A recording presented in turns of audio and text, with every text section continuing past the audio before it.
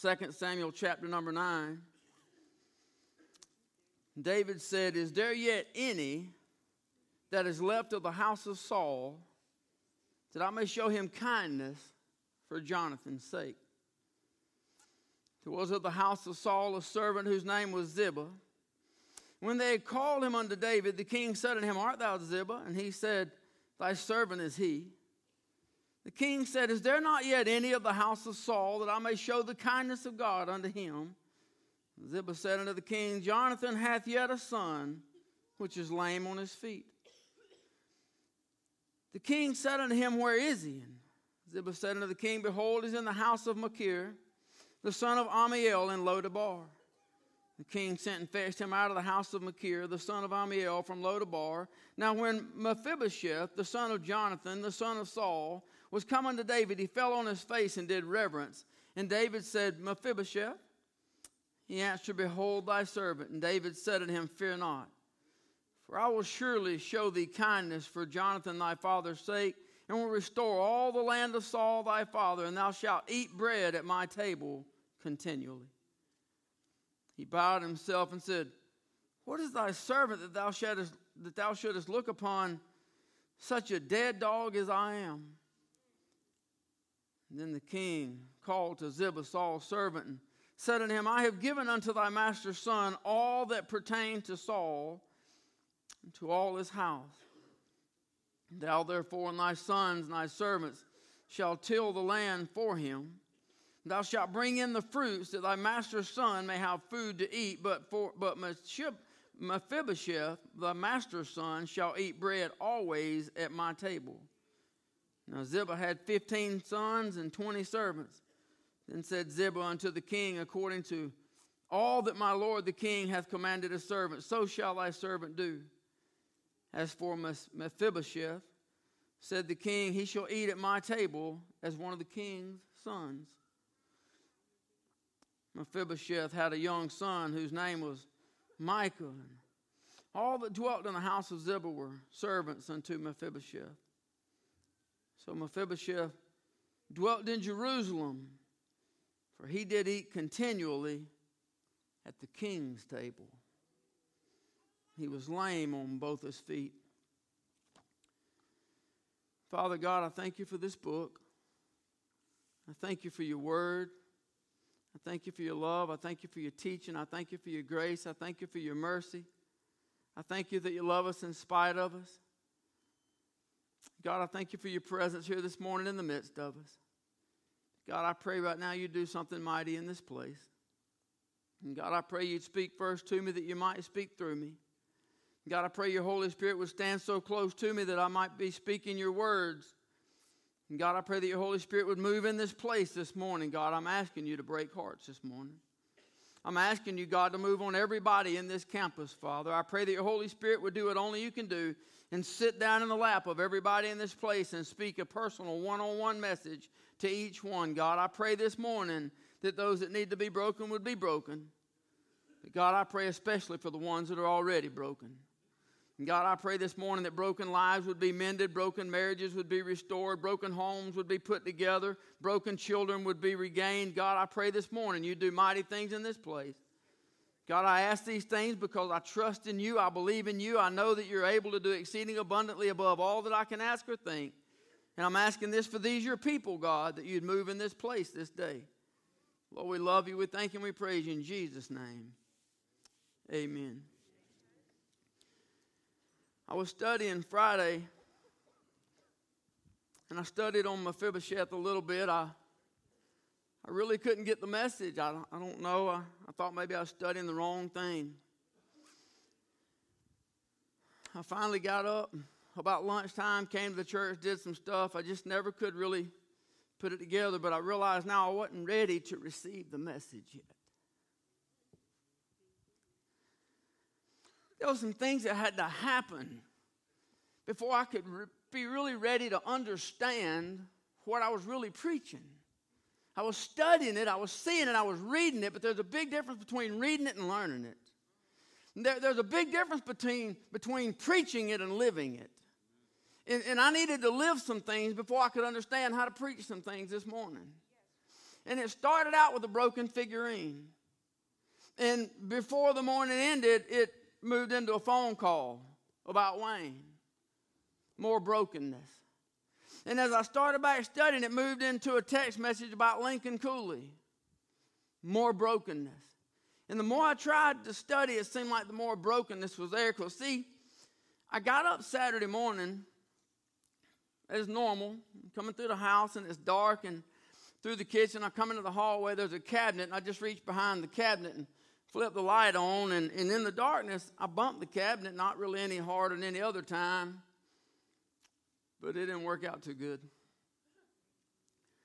I bumped the cabinet, and I started hearing unpleasant noises as things fell and fell and fell.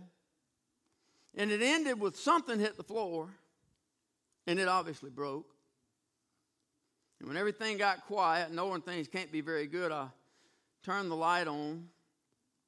To be honest, the plaque that you gave Robin about a year and a half ago, all I need is a little bit of coffee and a whole lot of Jesus. That plaque sits on a plate stand there on that shelf, and I don't know, for whatever reason, the plate stand obviously fell back. So I don't know what happened. It was dark.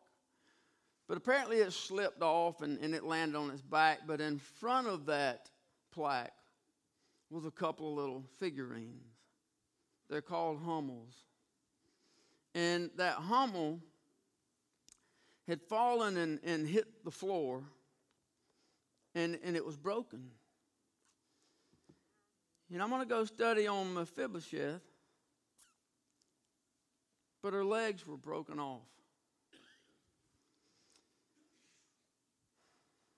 See, normally you would just pick up all the pieces of this little figurine. It's just a little porcelain figurine, right? And you'd pick up the pieces and you'd gather them up and you'd go in and you'd drop them in the trash, and that would be that. Even though it is a Hummel, and some of these Hummels are worth tens of thousands of dollars, but this one is worthless.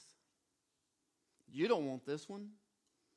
Regardless of how good it's put back together, it's scratches, cracks, flaws, it's broken. No collector's ever going to buy this thing, regardless of what it would be worth. No collector would want it because they want everything perfect. A collector wants to...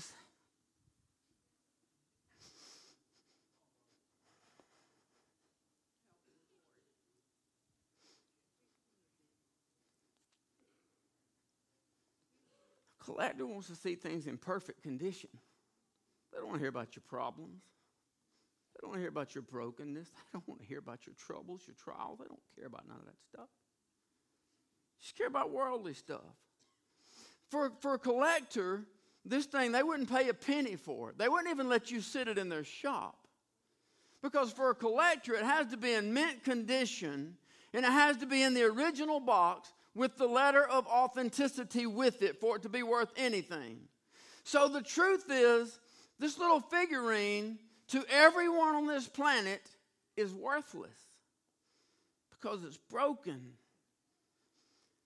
But to me and my family, she's priceless because my mom gave it to me.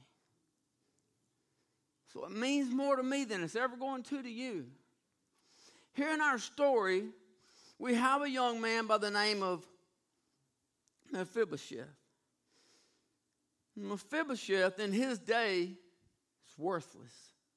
He's useless. He's of no good to anybody. He's no use in the world. He is of no account. The story that the Bible tells is there was a war back when he was small. Somebody running to escape, picked him up. They were running with him. They obviously tripped and fell. And as they fell, I guess they landed on the boy. But the Bible says that he sustained a severe injury, obviously, because ever since that day, he's lame in both of his feet. He can no longer walk. So in the day when this boy was alive, he is absolutely worthless. He will never be a soldier. He'll never be able to work in the fields. He'll never be able to do anything for the king. He'll never be able to do anything worthwhile for anybody. He is absolutely worthless. He he is destined in his life to be, for the rest of his life, nothing more than a beggar. Not only is he worthless in his day, and not only is he a beggar, could only be nothing more than a beggar, or somebody for somebody to take care of, but he could never be in the presence of a king. All you got to do is read through the Bible and you'll understand that nobody could come into the presence of the king with a frown on their face. You couldn't come in sadness. You couldn't come in tears. You couldn't come in with problems. You read Nehemiah and you'll see it. Read the book of Esther. You'll see it. In many cases, you'll see that you can't come in the presence of a king with sadness on your face, much less to be lame, much less to be crippled, to be broken, or to be missing body parts. So there's no way that he could ever come into the presence of the king. But David is no ordinary king. David is a man after God's own heart. Many years ago, after some fighting with the Philistines and battles have been won, and they come back into town and David's been made captains over army and stuff, the women are singing and the women are talking and they're singing praises. They sing that Saul has slain his thousands and David his 10,000s. And let me just read the passage to you because it really makes Saul mad. It's in 1 Samuel chapter 18, beginning in verse number 1. It came to pass when he made an end of speaking unto Saul, that the soul of Jonathan, this would have been Saul's son, Jonathan, was knit with the soul of David, and he loved him as well as his own soul. So we have these two that are very close knit. They are very tight, tighter than blood brothers. They absolutely love each other. They are best friends, Jonathan, the son of Saul, and David. In verse number 2, Saul took him that day and let him go no more home to his father's house. And Jonathan and David made a covenant because he loved him as his own soul. And Jonathan stripped himself of the robe that was upon him and gave it to David and his garments, even to his sword and to his bow and to his girdle. And David went out whithersoever Saul sent him and behaved himself wisely. And Saul set him over the men of war, and he was accepted in the sight of all the people, also in the sight of Saul's servant. It came to pass, as they came when David was returned from the slaughter of the Philistine, that the women came out of the cities of all cities of Israel, singing and dancing to meet King Saul with tabrets, with joy, with instruments of music. And the women answered one another as they played and said, Saul hath slain his thousands, and David his 10,000s. And Saul was very wroth, and the saying displeased him. And he said, they have ascribed unto David 10,000s, and to me they have ascribed but thousands. And what can he have more but the kingdom? And Saul eyed David from that day forward. Saul heard him singing this. Saul wanted all the glory. This is a man full of pride. This is a man full of selfish ambition. He wanted all the glory. He didn't want anybody else getting any praise and any credit. Now, after some time had passed and Saul has made some attempts on David's life, he's tried to kill him now. He's trying to get rid of him. And in chapter 20 of 1 Samuel, David said to Jonathan in verse number 10, who shall tell me, or what if thy father answereth thee roughly? Jonathan said unto David, come and let us go out into the field. And they went both of them out into the field. And Jonathan said unto David, O Lord God of Israel, when I have sounded my father about tomorrow any time or the third day, and behold, if there be good toward David, then I sin not unto thee and show it thee. The Lord do so, and much more to Jonathan. But if it please my father to do thee evil, then I will show it thee and send thee away, that thou mayest go in peace, and the Lord be with thee as he hath been with my father. Thou shalt not only while yet I live show me the kindness of the Lord, that I die not, but also thou shalt not cut off thy kindness from my house forever. No, not when the Lord hath cut off the enemies of David, every one of them from the face of the earth. So Jonathan made a covenant with the house of David, saying, let the Lord even require it at the hand of David's enemies. So what we see is that David made this vow many years ago that I will take care of Saul's family. I will take care of Jonathan's family. Even if Saul is gone, even if Jonathan is gone, David has a vow that says, I will take care of Jonathan's family. Now that brings us back to our text this morning. Is there anybody in the house of Saul that yet remaineth, that I might show kindness? Is there anybody? Not is there a soldier. Not is there someone masculine and handsome. Not is there someone worthy. Is there anybody that I can show kindness? See, that is as great a picture of you and I as there is in all of the Bible. Because Jesus says, is there anybody of the sons of Adam? Is there anybody of the human race? Not is there anyone worthy? Not is there anyone who is whole? Not is there anyone who is complete? Not is there anyone that I need? Is there anyone that I can show kindness unto you? That was God's thought process the day He came looking for you and I. And rest assured, He came looking for you and I. You didn't go looking for Him. You hear people telling the story and they talk about someone and say, oh, he found the Lord. No, I'm sorry, but the Lord ain't never been lost. He wasn't looking for the Lord found him. Even you and I, we did not find the Lord. He came and found us. Most of us, the story most of the time is we got saved in some church service. I know some are on the street preaching, some are at all different kinds. But the majority of the testimonies you hear involve something to do with the church service. But on the day you went to church and on the day you got saved, you did not go looking for God. You went because your mom and daddy made you. You went because your grandparents asked you to. You went because your boyfriend, girlfriend begged you to. You went because your husband, your wife made you go. But you didn't go looking for God. God came there looking for you. God didn't come looking to see if your legs had been broken. God didn't come that day looking to see if you were whole and complete. God didn't come that day to meet with you there to see if you were worthy. God already knew you were broken. God already knew you were incomplete. God already knew that you were unworthy. That's why He came looking for us. Is there anybody that I can show kindness to? Is there anybody that I can bless? Is there anybody that I can bring into the king's palace? Is there anybody that I can give a seat at the king's table for all of eternity? Is there anybody? I just want to show kindness. The 23rd Psalm says, Thou preparest the table before me in the presence of mine enemies. Our enemy is Satan. Our enemy is the devil. Not only is the devil our enemy, but he is our accuser. He is the one who accuses us before God of sin and wrongdoing. Now here's the beauty of all the story. He's not accusing us of things that we did not do. He's accusing us of the things that we did.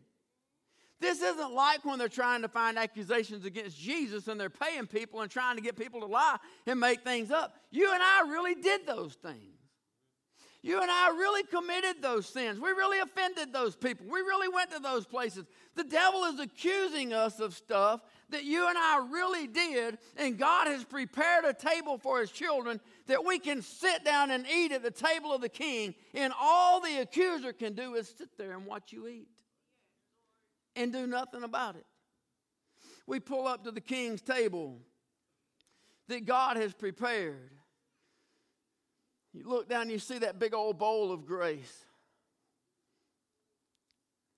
Hey, pass me that grace, please. And they pass down that big old bowl of grace. You dip you out a big old scoop of grace. Ooh. Ooh. And you put it down on your brokenness. And you look back in that bowl, it's still full. There ain't nothing missing. So you get out another scoop and you put it down on your worthlessness. And you look back in that bowl and it's still full. There ain't nothing missing. So you get a big old scoop and you put it down and you pile it on all of your mistakes and you pile it on all of your failures, and you pile it on all of your crippleness, and you pile it on every mistake you ever made. You pile it on top of all of your brokenness. But every time you look back, the bowl is still full because God's grace never runs out. God's grace does not concern itself with your background because it's not worried about where you came from. It just keeps on giving. You take that grace and you pass it down and you look, and that bowl of mercy sitting over there. Pass that. When you get through that bowl of mercy, how about pass that bowl of mercy down this way? I need a little bit of that. And as it's coming, you start thinking about every mistake you ever made. Start thinking about every sin, every shortcoming, every failure. And you take you out a scoop of that and you put it right on top of that mistake. You look back and it's full, and you think of another time when you let God down. You dip out another scoop of that mercy and you put it down there, and you look back and it's still full. And then you think about another time when God should have written you off, but he just kept on loving you. And you dip out another scoop of that mercy, and you put one on top of all your sins, and on top of all your mistakes, and on top of all your disappointments, and you put one on top of everything that you ever did wrong. And you sat at the king's table, eating plates full of grace and mercy, and all the enemy can do is what you said at the king's table, and there's nothing he can do. There's nothing he can change, because mercy isn't concerned with your past. It just keeps on forgiving.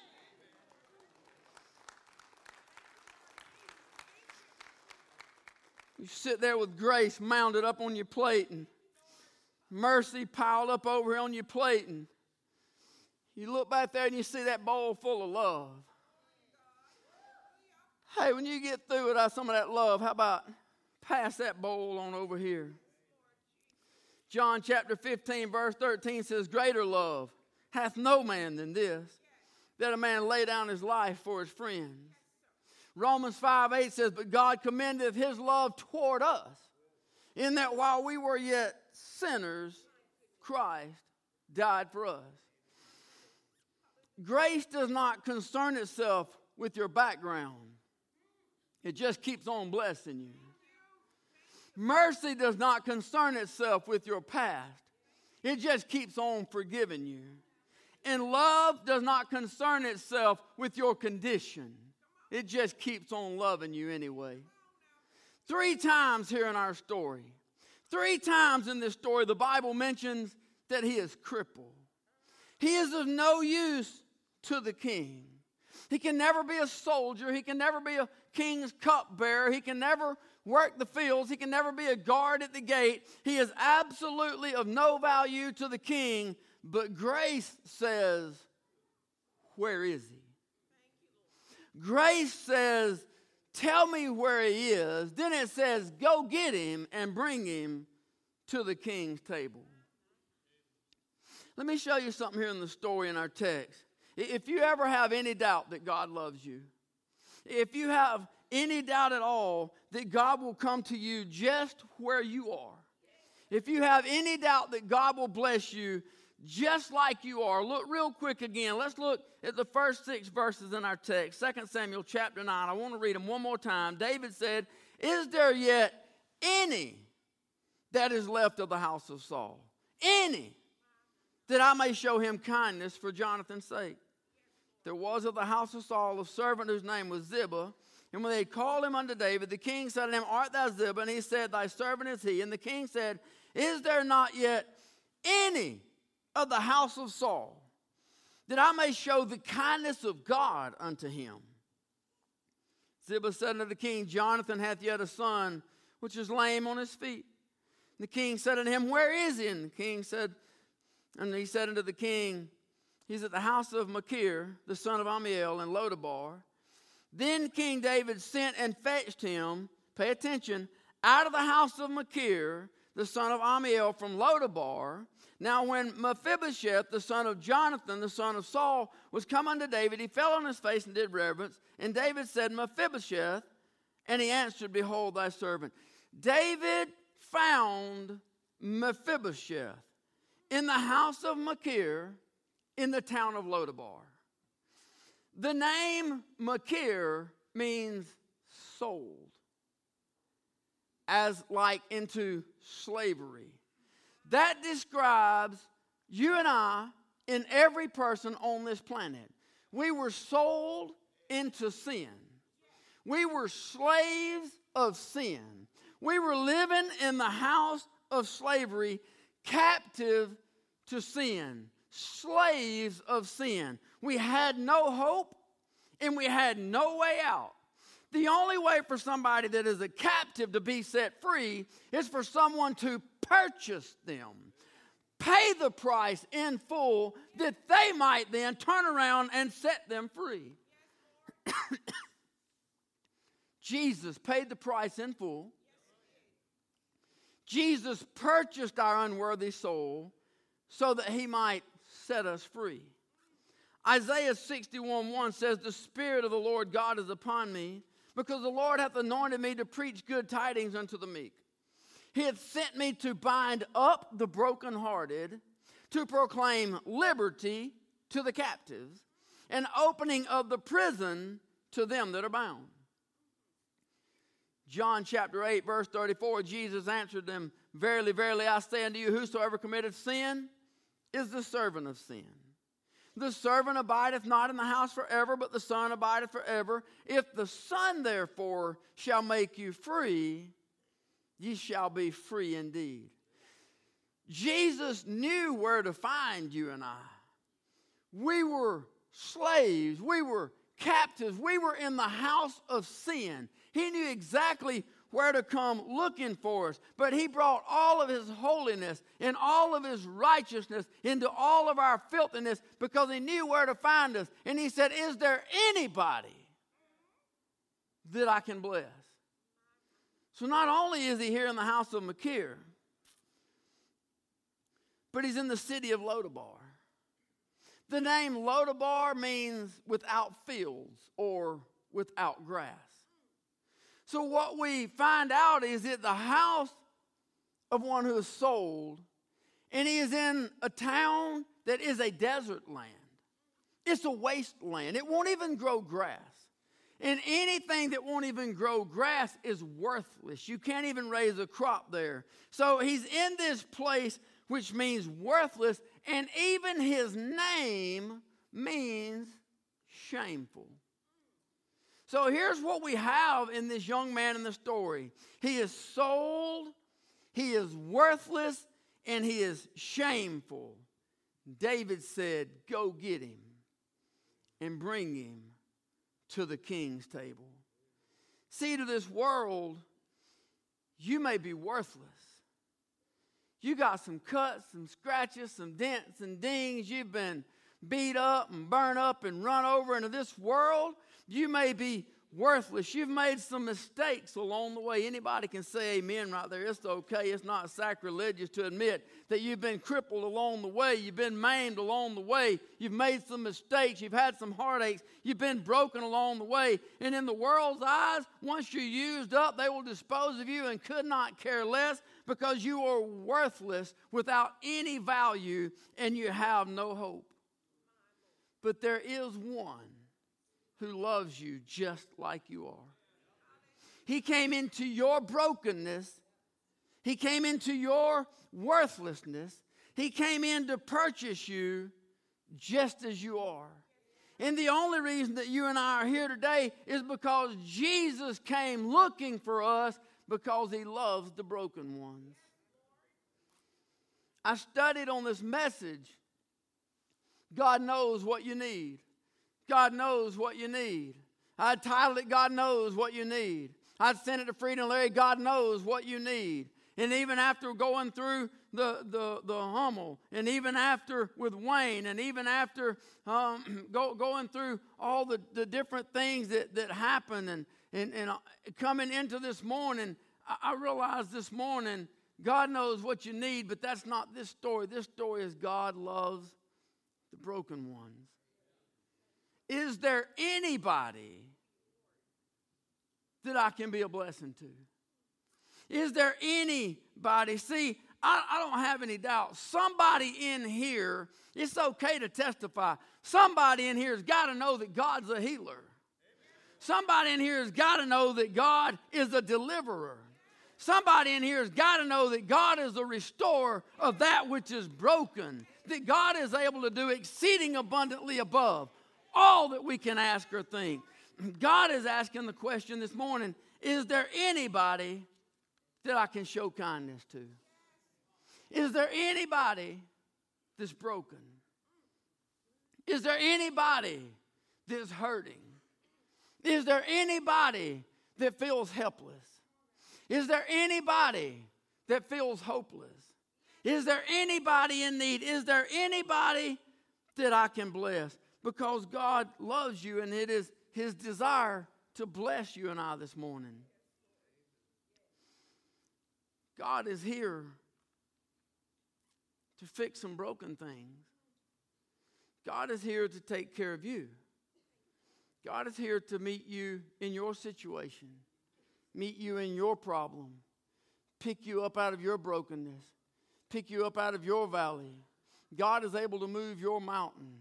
God is able to calm your storm. God is able to take you by the hand and bring you up out of your valley. God is able to take care of every situation in your life. All you have to do is bring all of your brokenness. All you have to do is bring all of your troubles. All you have to do is bring all of your trials. All you have to do is bring all of your heartaches. All you have to do is bring all of your failures. All you have to do is bring Him all of your disappointments. All you have to do is bring all of the broken pieces. You may not seem important to anybody else. It may not seem like you matter to anybody else, but to God you are everything. To God you are a special piece. To God you are priceless. The world may call you worthless, but God says you are priceless. This little girl right here, she is worthless to the world. She means absolutely nothing to the world because she is broken. There's some little marks where I glued her back together. There's some little chips of little pieces that I couldn't get up off the floor. She is of no value to anybody on this planet outside of my family and my home. But in my family and inside my home, she is priceless because we know where she came from. To this world, you may be broken, you may be worthless, but God will put you back together again if you'll just bring Him all the broken pieces. Would you stand with me this morning? God, I don't even know where to go from here. God, I preach this message as best as I know how. I'm nothing but a broken vessel full of weakness and full of imperfections and full of trials and troubles. God, this is absolutely nothing if your Holy Spirit don't move here on your people, God. God, I pray your Holy Spirit would move in this place, God. I pray that some broken people would bring all the broken pieces to the altar this morning. God, I pray that some broken marriages would bring all the broken pieces to the altar this morning. I pray that some broken children would bring all the broken pieces to the altar this morning.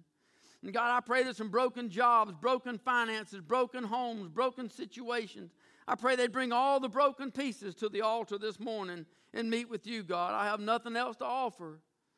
Father, all I have is your word, and your word says, is there anybody that I can show kindness unto? God, I pray this morning you'd move on your people. I pray you'd help us to be pleasing to you, God. Lord, I pray you hear and answer prayers right here this morning, God. I pray you'd move some mountains for some of your children, God, and walk through some dark valley and calm some storms. I pray your will be done in this place, God. Thank you so much. Philip, Lauren Talley. Yeah.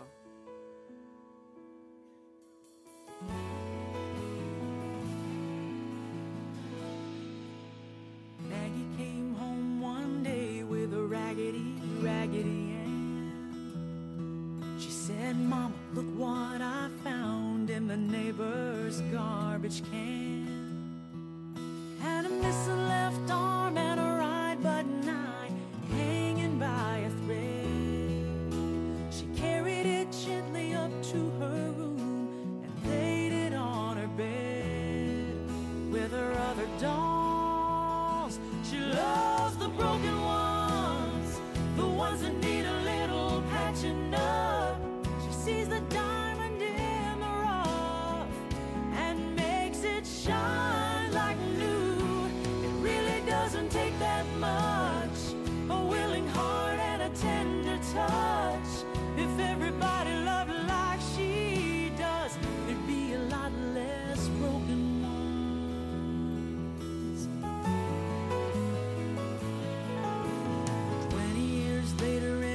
shelter on 18th Avenue. A 17-year-old girl shows up all black and blue. Needle tracks in her left arm, almost too weak to stand. She says, I'm lost and I need help, as Maggie takes her hand and says, come on in. She loves the broken ones, the ones that need a little patching up. She sees the diamond in the rough and makes it shine like new. It really doesn't take that much, a willing heart and a tender touch. If everybody loved like she does, there'd be a lot less broken ones.